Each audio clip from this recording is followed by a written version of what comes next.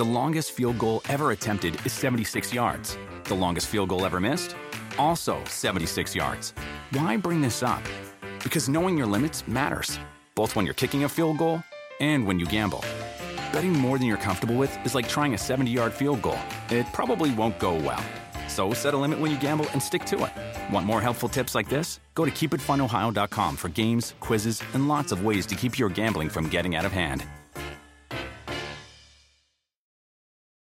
Remember the Thai cave rescue? What about the mission depicted in Black Hawk Down or the epic rescue shown in Captain Phillips? You've probably heard of all these, but did you know that U.S. Air Force Special Warfare played a pivotal role in all of them? These airmen are the most highly trained warriors on the planet. Other forces like the SEALs and Army Rangers call on them to provide skills no one else can. Not many people make the cut, but if you think you can, visit airforce.com to learn more.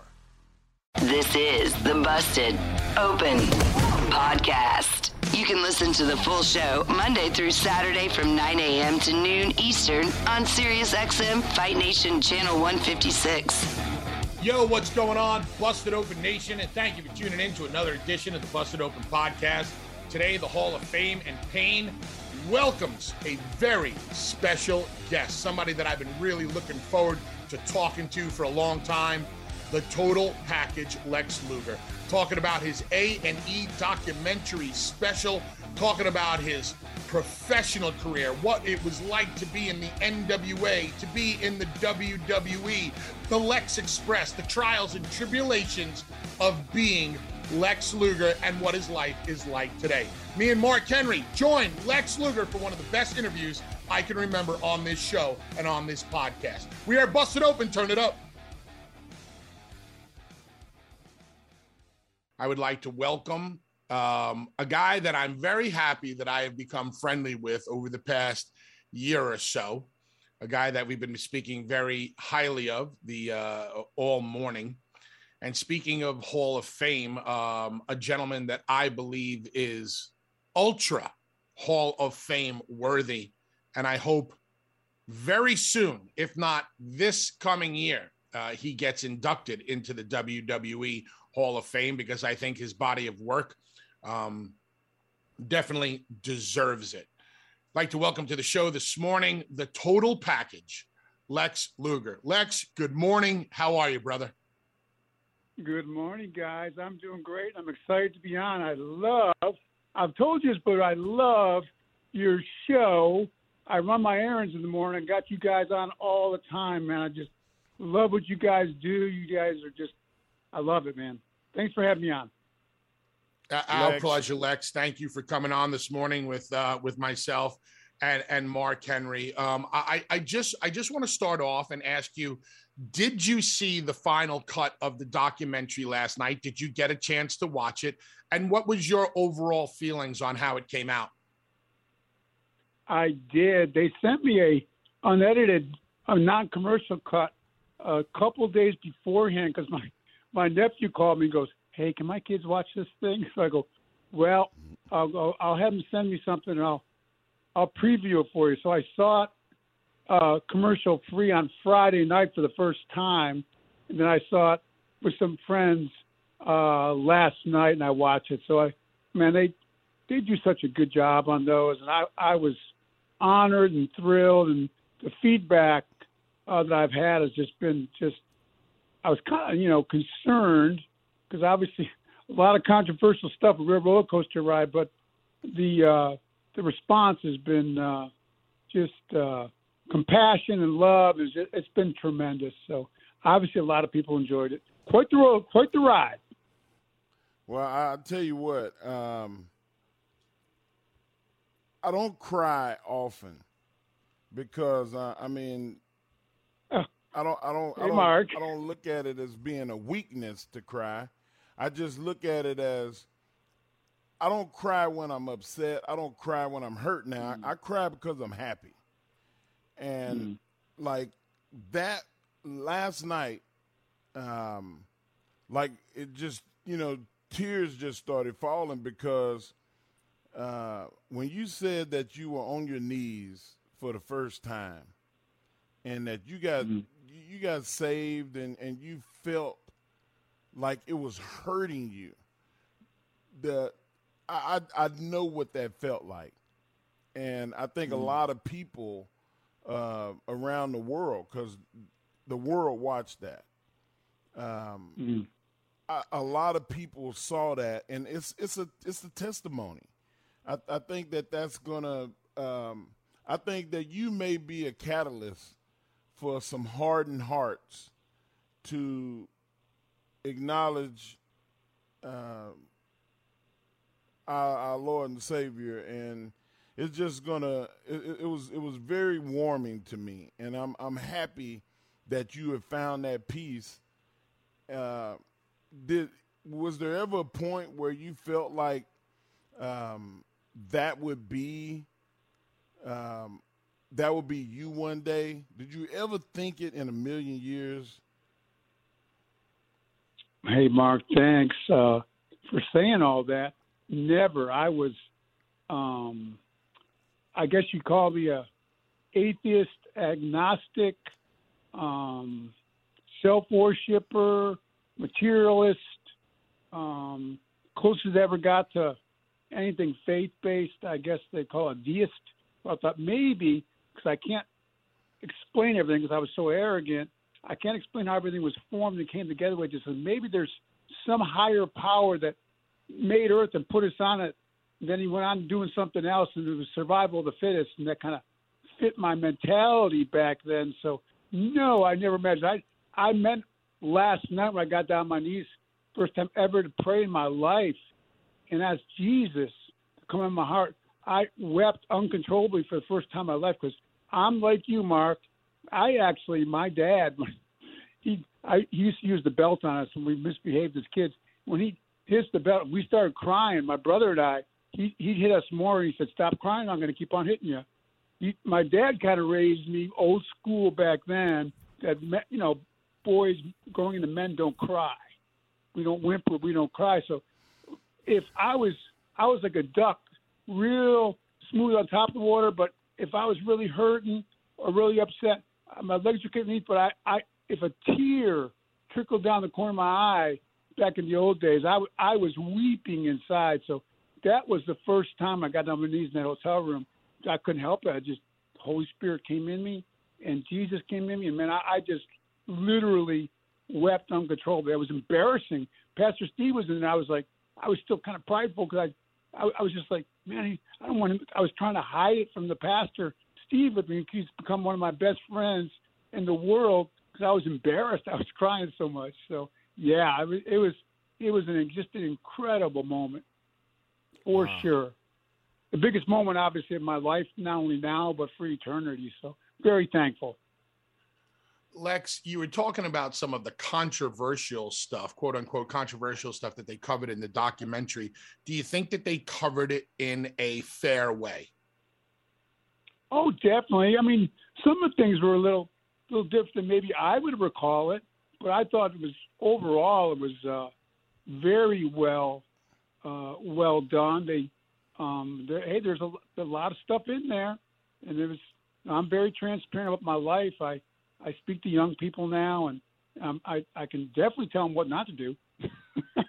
when it comes to a lot of people talk about your I guess the arrogance or the arrogant way you may have carried yourself back in the day, and in wrestling we have this thing called perception versus reality. Was this a perception about you, or was it definitely a reality?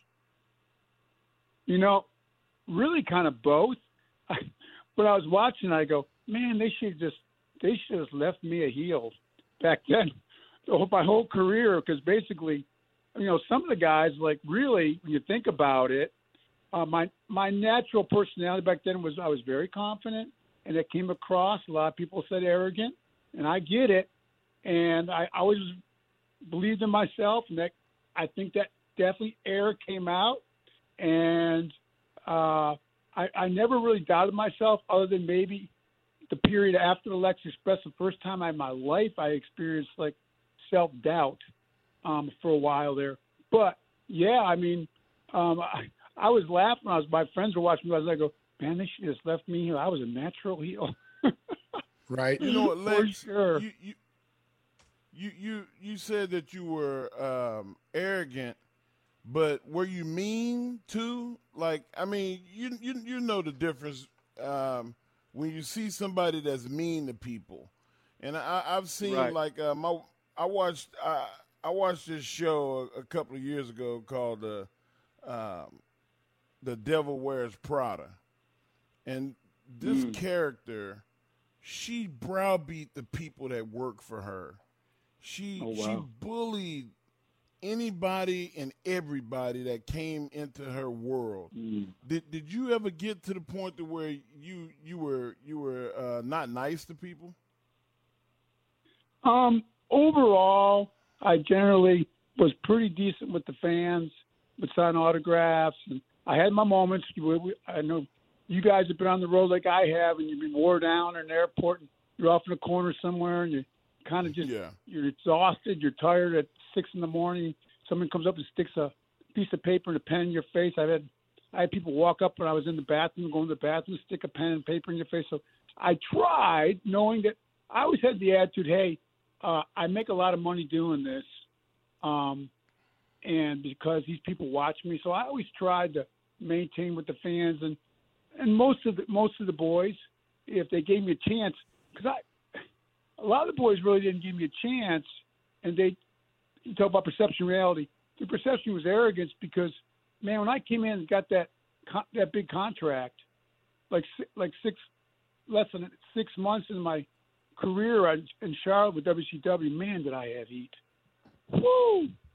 Man. So I was kind of always had to battle that a little bit too. I was kind of like, man, would you guys have turned down $1 million+ guaranteed contract if they offered it to you? And really, the whole thing happened by chance. A lot of people know I bumped. Funny, a real short story. I bumped into Vince McMahon with all the boys when we were in Las Vegas at a gym. And Vince, I'd never met him before. We must have talked for like 10 minutes off to the side in the gym. I'd never met him before. He'd never met me. This is maybe 5 months into my WCW career. Well, it wasn't Crockett career. And, man, you guys know the boys. They all ran back and told Dusty and Crockett, everybody, actually was talking to Vince McMahon at the gym, this and that. And they did not have me under contract yet at Crockett. So Crockett kind of, he said a little bit last night, but he almost like kind of panicked, and that worked to my advantage. Well, leveraged a guaranteed contract. I'm sure he had no intention of giving me originally for really good money. And man, he threw in first-class airfare and everything. So did I have heat though? Wow! But that was all. And Vince and I, the first time meeting there, didn't really talk about anything like, I want to bring you in or nothing. We just kind of chatted about working out and the gym, and we just had a nice little chat. And Vince said, well, maybe I'll see you down the road, but that was it. But that ended up that just by that meeting with him in the gym leveraged me getting one of the first real, maybe the guaranteed contracts for a large amount ever in wrestling, which really, I'm not taking credit for it at all, but paved the way for a lot of the guys down the road, the Road Warriors and Sting and a lot of the other guys. After I got that, they were able to get guaranteed contracts as well, because Wolf Lex says, well, why can't we have one? So it worked out kind of good for everybody in the long run. But, man, I had heat. Woo. You did. You did pave the way because I was the recipient of the first guaranteed contract that Vince did. Oh, wow.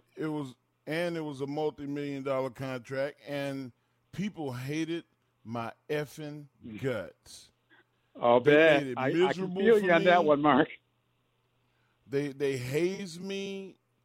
They intentionally told me the wrong things to say, the wrong things to do, and I just did what I was told.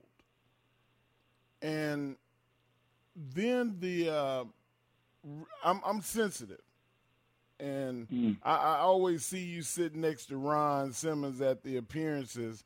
And I come up and I shake your hand and I hug Ron, and you've always been very pleasant to me.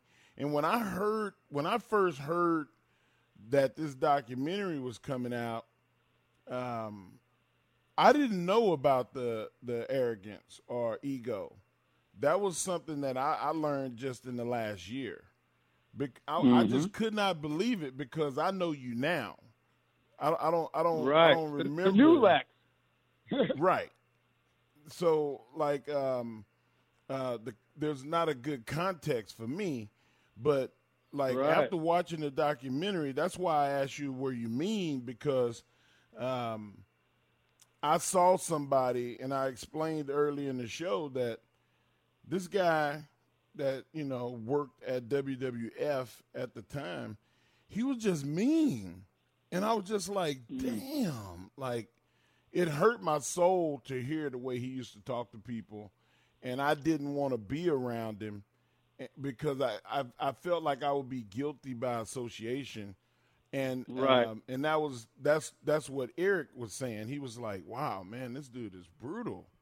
Like I can't be around that. Mm-hmm.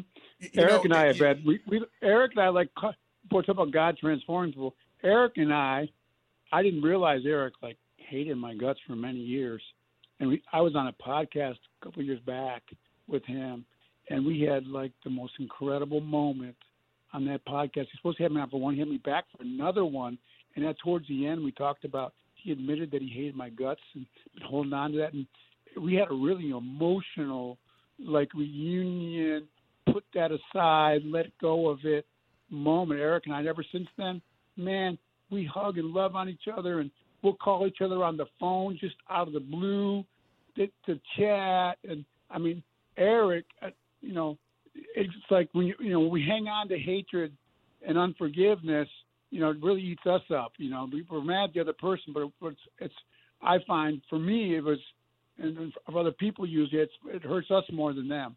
They go on with their life, but we hang on to it, and it makes us kind of bitter and stuff like that. So Eric and I had an incredible moment. We have a great friendship now. It's great to see when God gets in the midst of things, man, what he can do. I'm telling you.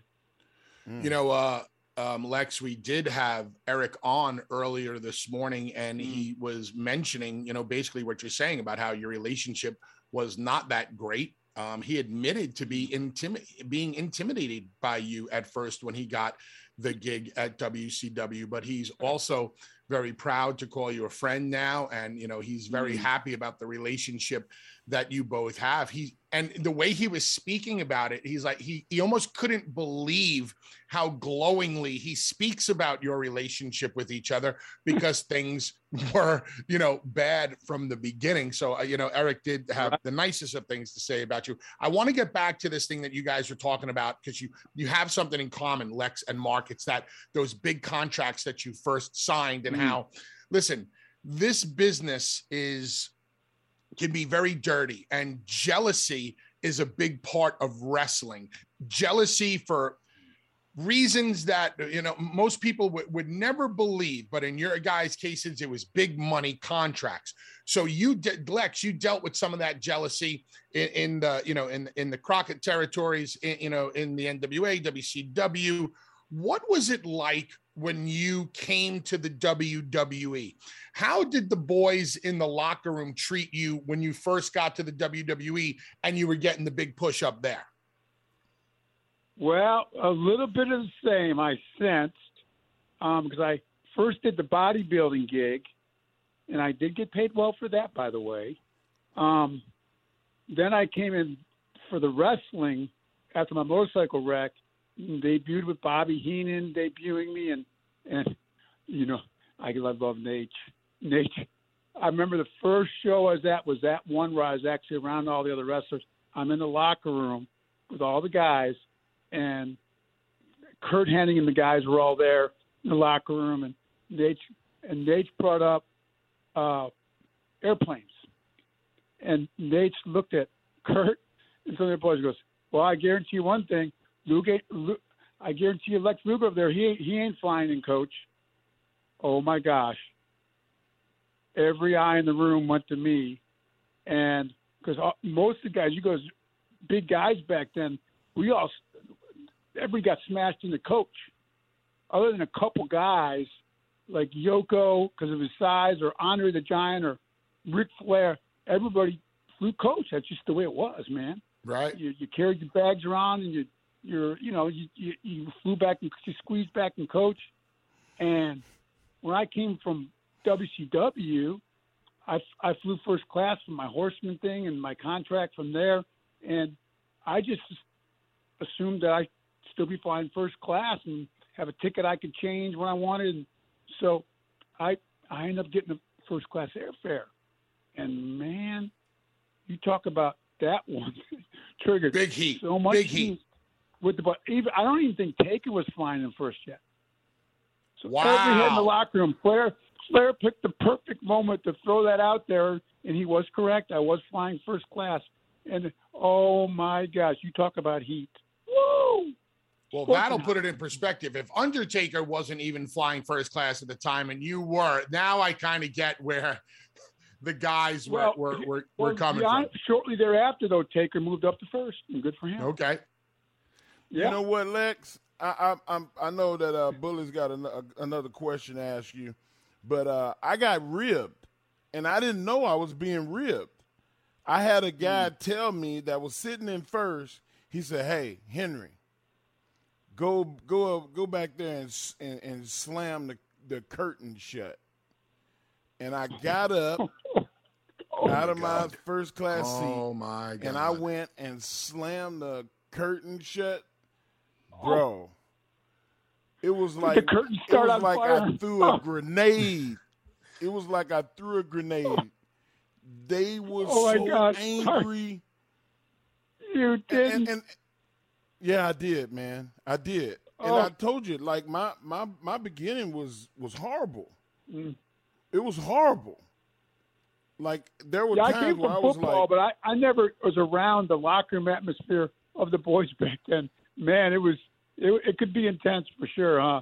Wow. And Kurt Hennig, God rest his soul, he was a shit disturber with me too. Oh, he could stir it up. One of the best ever. Man. Funny guy, loved him. Oh yeah. Lex, talking about the contracts again, the night you show up on Nitro at the Mall of the Americas, Flair versus Sting, middle of the ring. How did that night come about? Who got in touch with who?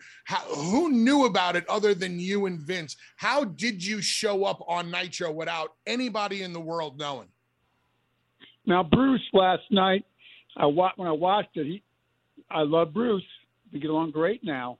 But Bruce had it all wrong in last night's documentary. Set the record straight, brother. I was leaving the whole time. I knew I was leaving, and it was a little skewed. Bruce had that sarcasm about him, which he's great at, but about the Lex Express, everything. But I actually did. I was looking to me being the confident guy I always was, fellas. I wanted the pay was down everywhere, WCW and WWE, WF at the time, and I went to Vince, said, look, my contract's up. I've given my 90-day notice, which we all know he had back then. I go, I want to stay. I want to make it here. I want to, and I go, and Vince wanted me to as well. I always had a great relationship with Vince. And I said, but I want to do outside stuff. And then Vince was like, whoa, what do you mean by that? I go, well, I want to get into, after my wrestling career, the fitness and nutrition field. Let me do that kind of stuff outside of wrestling. I'll earn my own extra money if it's out there for me. But let me do that, and we'll keep my wrestling contract for wrestling. And you own my wrestling rights, but let me do outside stuff. Well, Vince wanted to do that, but it went on and on with lawyers over months and months and months. I kept on working without a contract, just on a handshake with Vince because we got along so well. And I wanted to stay there, but it got to the point where I don't know if he's going to let me do that and stay there. And we finally had a conversation. I was up in Canada, and on the phone, Vince said, well, the lawyers, if I let you do this, I'll have to let Shawn Michaels do outside stuff. And Vince goes, I don't know how to word that in a contract. And I go, and it's just kind of I had a flicker and a light switch that was like, he's not going to do it. I don't think he's going to let me do anything outside. And I had a happen chance because of our conversation with Sting to go backwards just a hair before that conversation in Canada, right before I showed up on Nitro, Monday Nitro, the first one, in Minneapolis. I had a conversation with Sting that I wasn't under contract. He goes, you're under contract? I go, no, I'm working on a handshake. Sting was like, are you kidding me? I go, no. He goes, so Sting went to Eric, goes, Lex is like a free agent right now. And Eric was like Eric said last night was true. I'm not a big fan. But Sting, when I realized Vince and Eric kind of made that really super, at the time, low ball offer that if he wants to come in, tell him I'll pay him this, like, ha. But when Vince told me on the phone, maybe days before the first Nitro, and I realized I might not be able to work this thing out contractually to do outside stuff on my own to earn extra money, I go, well, maybe I should take Eric up on his offer and that new show and maybe, go back to WCW and climb my way and try to earn my way back to the top there. I'll start out low and try to earn a new contract. So I called Sting up, and Eric says, well, if he wants to come in, but he's got – the next caveat, of course, was, hey, but you can't tell anybody. I was like, ooh, man, Vince and I are close. Not give any notice. And that's why I explained the show that I thought about it. I go, well, I'm going to have to do what's best for my family. So I came in. It was all a surprise, all clandestine. But really up until the very end, I was planning on re-signing with WWE because I wanted to prove it and make it that I can make it there and be a big star there. And so did Vince. And just that one conversation days before Nitro, I ended up calling Sting back, and Eric flew me in. The rest is history. Did it ever sink into your mind, creep in, whatever you want to call it, that, wow, I did all of that travel and stuff and build up with Yoko, and then when I should have won, I didn't? Did that ever creep into your mindset? That's a great question, Mark. I'm thinking back to the time. Vince never promised me a win at SummerSlam. We talked about the whole angle. I guess maybe a lot of people assumed the buildup was so big that I definitely was going to win. And this is a big part of it because it's Vince's love of the Garden. Vince always stood at the curtain, you guys know, in the Garden, watched that curtain where he looked through and watched all the matches at the Garden. And that's always a special place for him and for his dad. And WWF become the WWE global entertainment machine. But the Garden was always a special spot for Vince and a lot of the boys, the Mecca. And Vince told me, you know what, Lex, if I do this with you, I want to be at WrestleMania 10 at the Garden. If he never said he would. And just the way things came down, Taker ended up working with Yoko after SummerSlam. Yoko was a great champion. But I think Vince wanted to build it up and heat me back up for WrestleMania 10 if he's going to go with me on the belt. He decided to go with Bret. He was a great champion. So I didn't feel slighted. I didn't really – I thought a lot of guys, oh, man, if you don't win at SummerSlam, the heirs are going to be out of the tire on the bus. Your career is dead. I had a lot of people tell me after that, a lot of the boys and people in the new wrestling, man, your career is over. You're done. You get that kind of hype and you don't win, you're over. At least as a babyface, your career's done.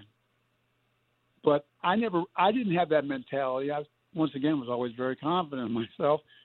Maybe misplaced at times, but that really, and that was the only time in my career I kind of floundered a little bit, where not believing myself, I go, well, where do I go from here, kind of. So that was there a little bit, but not over the finish and not winning at SummerSlam. But it was pretty cool that I did win it back, my title with Hogan Live 4 years later at the same building. I didn't realize at the time, but that was pretty cool. And that's what I was going to ask you next, Lex, about a finish and winning. What was it like for you to defeat Hulk Hogan in a way that not many people get a victory over Hulk? You put him in the torture rack. You made him submit. What did that mean to you? What did that tell you about? Was that a bit of a redemption for you? You know, you accepted the low end money, and now you're defeating Hulk for the World Heavyweight Championship. Describe that moment and that feeling for you. Well, it definitely felt pretty darn good. That was, I mean, kind of like they said in the documentary, kind of climb the mountaintop one more. that roller coaster ride of my in-ring career, out-of-the-ring career, that was definitely a huge high point. That was a surprise. I didn't know that was going to happen until I was at the building. And they had left us laying, and I used to have nachos and tobacco juice and things thrown at me in the ring as a good guy, because they left us laying every night, NWO, in the ring for almost 2 years, almost a year and a half or whatever it was. And I went off the air with us laying in the ring, and I almost started getting a lot of sympathy. Part of my run up the ladder of popularity then as a babyface was, I said, man, I wish Lex would get a licking on one of them here. Man, they leave him laying every week, but he keeps on coming back. And Sting was coming out of the ceiling. We all knew that was the big buildup, but he wasn't there every week. And I was just getting confronted and confronting them, and I was in the mix every week. I used to have to go back at the shows at the building sold out, and I was so covered in nachos and food and you name it, that throwing at them, that I used to just jump in the shower with my wrestling gear and boots on and go back out and wrestle the dark match. So send him home on a so-called happy note. I just jumped in. I tried to change, and it took too long, so I just started going back and showering off in my gear and walking back out to the ring for the dark match. It was crazy times. But Eric and Hogan didn't even tell the rest of the boys, really. They took me aside close to the match time, told me, we're going to put a title on you. And I go, what? Like, I knew we were building up for the Sting. No, we took the temperature of the fans, and we need to give them a little crumb. We need to give them a nugget. We've let you guys laying for so long. We need to give them just a little hope here. It's like a little hope spot, like you have in a match. Wow. They were going to give a little hope show. So live, free show, basically, not a pay-per-view. Nobody expected. I didn't expect it when I went to the building that night. And Hogan was, what an honor. I mean, I always got along pretty good with him, but he picked me. That what an honor there to put me over in my finish, had me kick out of his finish, had me put him in the rack. I mean, had me knock all of his cords and then go outside the ring and rack him for a win. The crowd was delayed. The pop was delayed. Even the crowd was, well, this is a Nitro, nothing's going to happen here, and they're going to DQ it. Or when they realized that we did a title switch, the crowd went nuts. Even the boys in the locker room didn't know. They went nuts. It really was an incredible moment there in Detroit that night. It really was. One of the fans who knocked that building down recently brought me a brick from the building with a thing he painted on it with me in front of the Lex Express. He was there that night. They knocked the building down, like a lot of buildings I used to wrestle in are knocked down now. And he brought me a brick from the building as a memento. Man, that is awesome. Lex, we see you now, and we saw you in the documentary. You're in a chair. How are you feeling? And do you think that now, with all of this notoriety again with the documentary, that this is the time that a Hall of Fame call might happen? Ooh, that ooh, that has crossed my mind a few times. First of all, thanks for asking. My health is phenomenal. My doctor gives me my annual checkups and blood work, says, man, for all you've been through, you have mobility issues from your spinal cord injury. That'll always be there. But he goes, man, you stay trim. And he goes, you are like the healthiest 64-year-old I've ever had in this office. No medications. You're not on anything. He goes, you are extremely healthy. So I always will have obviously mobility issues. My main thing, I can walk and stand a little bit, which is like a less than 1%. Miracle of God for my type of spinal cord injury, cervical C5, C6. At Shepherd Center, I'm like one of their miracles. And I can drive and walk a little bit and get in, dress myself and feed myself. All that stuff is stuff I was never supposed to be able to do. And I'm very thankful for that. I can walk a little bit, but what happens is from my injury, the type I had, I don't know if you guys, like if you have a power surge or during an electrical storm, the power can go out just for a second, come right back on. Yep. That's what can happen to me if I'm walking. If I'm not holding on to something like either a walker or in a wheelchair, I will go down. And I found out the hard way. Number one, I can get hurt. I did a few times when that happened because I never have a warning of when it's going to come. And I always pick the worst places, like a crowded movie theater on a Friday night or church on a Sunday morning with everybody. I always fell at the worst place, the most embarrassing, worst place. So for my safety, my neurologist told me you should really, it goes, if you're going to try to walk around, you better wear like a bicycle helmet, elbow, knee pads all the time. I go, well, that would look kind of goofy. So I've learned to, stay in the chair and use most of the time, especially when I'm doing appearances, not try to walk and have a power shutdown or from either fatigue or not knowing when it comes. So it's really more of a safety thing. And but I can walk a little bit. So my health's really good. I'm very thankful for that. The Hall of Fame, I've heard a lot of rumors about that. The Sports Illustrated guy, Justin Barrass, was a great guy. Interviewed me right before the documentary and said, well, what about the Hall of Fame next year? You think maybe he goes, you might try to walk across the stage for that? And I go, well, Justin, I might pop out of my chair for that. I might take the chance. I go, if I get the Hall of Fame now, I might try to walk, maybe use a walker, but I might stand up for that one for sure. So it would be. I will tell you right now, we're going to start screaming it. Here on Busted Open, we're going to be screaming it from the highest mountaintop that we want you. I better start working on my walking, man. My gosh. Just stand up. You ain't got to walk, brother. Just stand up. That's all we want you to do.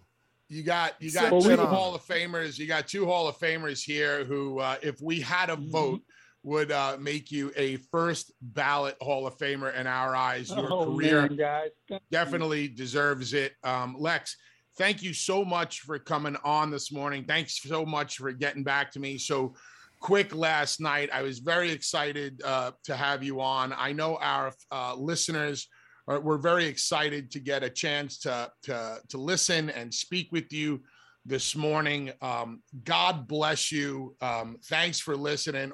All of that good stuff, man. We wish you nothing but the best. And you are invited on anytime you want. Open door policy here on Busted Open. We love you very much. And just thank you for everything that you've given to the wrestling business and your tremendous career. Wow, guys. Thank you for being a big part of my life every morning. I'm just a huge fan. Thanks for having me on. And I'll just finish what you tweeted last night after watching Doc. Bully Ray, wow. Oh, wow. Yep. That was a cool we love tweet. You, brother. Love you guys. Take care, man. Thank you so much for having me on. Our pleasure. Best, see you down the road. We'll see you at the next signing. Yes, sir. Love it. Take care. Take care, brother. Busted Open is part of the SiriusXM Sports Podcast Network. The executive producer is Paul Earle. The digital producer is Gabby Laspisa. Andre Viola is the associate producer. Marissa Rivas is the director of Sports Podcast. Special thanks to Senior Vice President of Sports and Podcast, the legendary Steve Cohen. The longest field goal ever attempted is 76 yards. The longest field goal ever missed? Also 76 yards. Why bring this up? Because knowing your limits matters, both when you're kicking a field goal and when you gamble. Betting more than you're comfortable with is like trying a 70-yard field goal. It probably won't go well. So set a limit when you gamble and stick to it. Want more helpful tips like this? Go to keepitfunohio.com for games, quizzes, and lots of ways to keep your gambling from getting out of hand. With the Wells Fargo Active Cash Credit Card, you can earn unlimited 2% cash rewards on purchases you want and purchases you need. That means you earn 2% cash rewards on what you want, like season tickets to watch your favorite team, and 2% cash rewards on what you need, like paying for parking. That's the beauty of the Active Cash Credit Card. It's ready when you are, with unlimited 2% cash rewards. The Wells Fargo Active Cash Credit Card. That's real life ready. Terms apply. Learn more at wellsfargo.com/activecash.